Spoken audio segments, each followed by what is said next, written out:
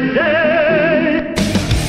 Welcome to Mighty House. This is a radio show for people with problems, home improvement problems, that is, and for people who want common sense guidance on how to build green and live a more sustainable lifestyle. Send an email or call into the show. The Mighty House crew is on the job. This is Mighty House. All right, hey, we're back again, and tonight we're going to talk about references and what you, as the homeowner, should be calling references for these particular contractors. So that's what we're going to talk about tonight. And before we get started, you want to go to right there, Rich, right underneath. Yes. Sorry, Rich. Right you want there. to go to the Niles? Yep, there you go. Niles Design District. Perfect. Weatherman Rich, good job. I just got to remember. And that's our logo. There's our logo. NilesDesignDistrict.com. So make sure you click on that subscribe button, like right down around in here somewhere, and then click on the bell so you'll be notified next time we post something. And with that, we'll get started here. So first of all, should a homeowner ask a contractor for references? Absolutely. And the references, I've actually had clients tell me that the contractor told them they would give them references after they signed the contract. That's a little backwards, isn't it? Yes, that's a big red flag right there, sir. Yeah. If somebody says that, run away. Uh-huh. Seriously. But it's also very important to call references, and we're going to give you some questions that you should ask. But don't just ask if they have references. Call the references. Right. That's exactly it. Because it amazed me how many clients would not. Yeah. They just, you just seem like you could trust you. Right. Yeah, that's how con men work. They're going to seem like you can trust them until they get the deposit, and then they're gone. Right. So call the references. Right. And when you look at that reference list, make sure that it says, you have the person's name and you know what town they're in. You don't need to have their address, but what town they're in. So that way you know that the areas that they work in, they're used to working with those building departments and that kind of stuff. Right. And then also, what kind of job did they have done? If they had a bunch of bathrooms done and everything on their reference list is bathrooms, and you're hiring them to do a roof. And you're looking to get your basement remodeled? Yeah. And then, you know what? He may not, that contractor may not have the skills to take on your job. So find out what the jobs are, and if he completed it on time and all that stuff. But on the reference list should be listing the name, town at least, town or and municipality, the project. Right. And the type of project. Right. And then there's just some simple questions you want to ask. You want to ask, is the contractor related to you? Yeah, because my mom gives me a great reference every time. I mean, people laugh. When Ron and I used to do this class for NARI, they would laugh when we tell them that. It's like, I need a reference, Mom. You want to be my reference? Sure, but nobody asks that you're related, so sure. You get away with it. Big one is, did the contractor crew or the subcontractors treat your property with respect? Yes. And that's a big one, right? I mean, it's your house. You're going to be gone all day. So you want to make sure that when you come home, everything's clean. Or is your front yard full of stuff? You can't even get in your own driveway, anything like that. So did they put tarps down, or did they put booties on? Do they have air scrubbers to run? Put up plastic to plastic off the work areas? So there's a lot of things to take a look at. Absolutely. Was the job completed in a timely manner? So we go back to a few episodes and we talked about setting expectations. And one of the things we do to interview clients is the same thing. What is your time frame? If you want it done by January 1st and my calendar's full, I'm telling you, it's not going to happen. So, but some people just don't want to turn down work. They're going to try and get that deposit out of you. Right. And then they'll make excuses, lumber shortages, price, whatever. The windows just goes didn't come on in and on. And your job's not even going to get started, let alone end in a timely manner. So it's really important to ask those questions.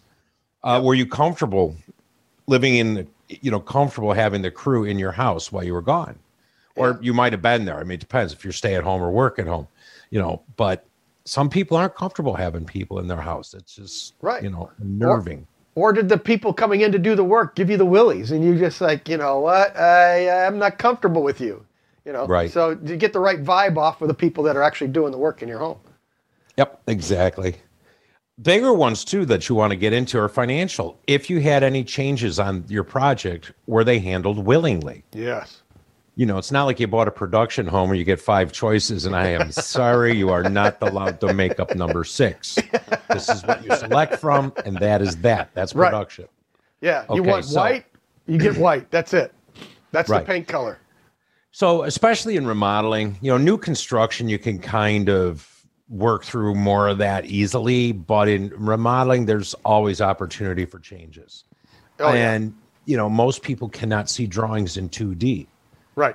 So, you know, once they see them in 2D, they can't visualize what it's really going to look like. So typically, after a project is framed, all the walls are up and the window openings are there, and they can walk through it for the first time. They go, yeah, I don't like that door there. You know, it's like, well, it's been on the paper for 6 months, but until they stand there, they don't get it. And that's good. So do you want to move the door? Fine.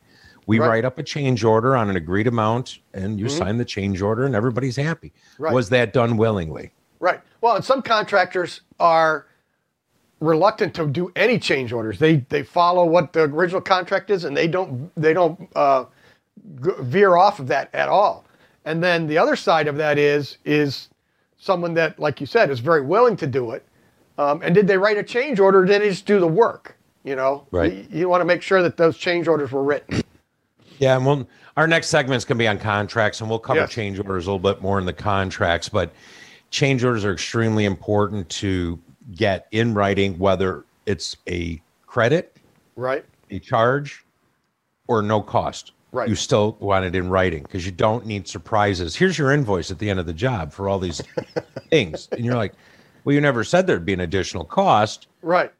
And I just thought you were doing it because you were here. Yeah, I just had you change the kitchen faucet. I didn't think you were going to charge me for it. Right. Trust me, that happens way more than you think. So if you've got a complaint with work, or if there's something going on, was that handled respectfully?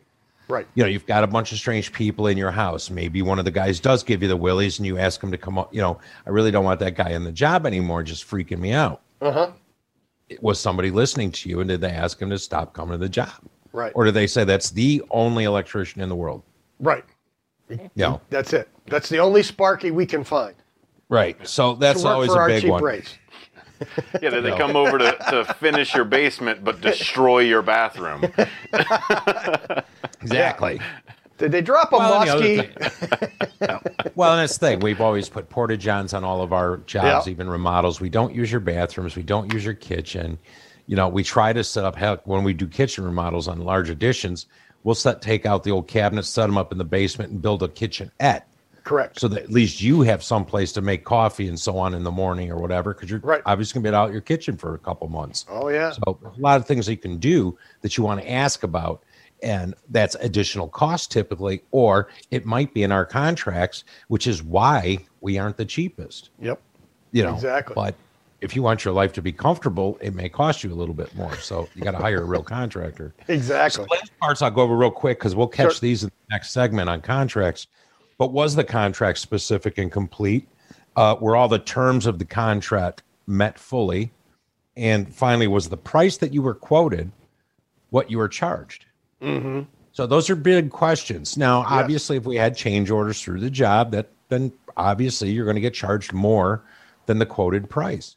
Right. But the point of the question is, you know, were you satisfied with the billing from the starting price, your change orders, credits, and all that, and where you ended up? Was it legit? Right. You just want to be aware of those changes and the price changes as it goes along. You know, and if that was all a surprise at the end, you want to know that, especially if you have a budget of whatever it is, you know, and then as you're doing these change orders in your head, you're keeping track of that, you know, financially. So that you know exactly where you're going to be. That should be the final number when you write that last 10%. Well, and things now are so much easier because my change orders, you know, I used to handwrite change orders. We used to have to put more or less an Excel spreadsheet together, you know, showing a running tally. Right. But your change order says original contract amount, change order 1, 2, 3, whatever, and new contract amount. So we always hand that tally to the client for signature. Right. It should never be a surprise. Correct. So. Absolutely correct. Okay, next. Okay. So those are the questions you should ask. So again, check on references. Guy's going to hand you a sheet of paper. Call, the peoples. Yep. Good. And the last one, the last question on there. Yes, sir. Would you hire them again? Yes. Page 2. Yes, must flip page. So.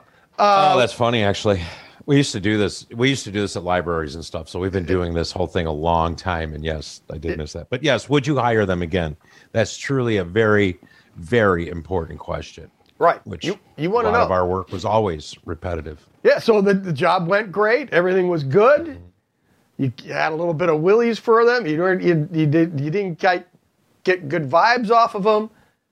You know, they could have done the work okay. You just didn't get along with them. So I mean that's. You know, okay, yeah, they did it okay, but no, we're not going to hire them again. You know, as a contractor, do you put your best references on there, or do you maybe put one that you guys might have had a disagreement with, but you still finish the job? Us personally. So when we get done, we send out a survey at the end and ask all these kinds of questions. If they want to go on the reference list, they go on. Okay, right. We don't select them. You know. So, but our reference list now after 30 years is pages and pages and pages, you know. So, who knows what they're going to get? I don't know. I've actually had new clients from past potential clients. Yes. Because they didn't hire me. Yes. And things went south. Uh-huh. And then they go, God, I wish I'd have hired you. This went so bad. Right. So then, you know, they're like, somebody else is like, oh, I want to do an addition. I call him. Don't even think about it. Just call him. Go get it done. Yep. You know, so. Yep, we get those all the time too. So, you know, sometimes your best reference as a contractor is that job that, you know, that client didn't hire. For whatever reason. Yeah, exactly.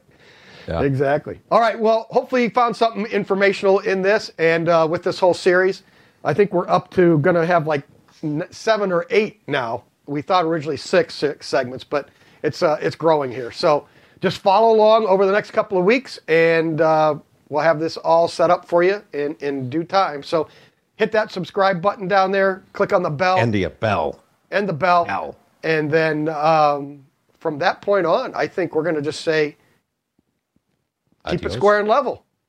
Till next week. Until next time.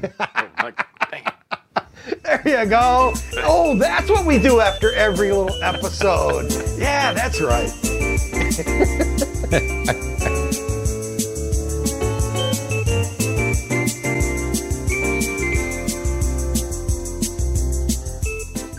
Located on Milwaukee Avenue, the Niles Design District is a home improvement destination for consumers, designers, and contractors.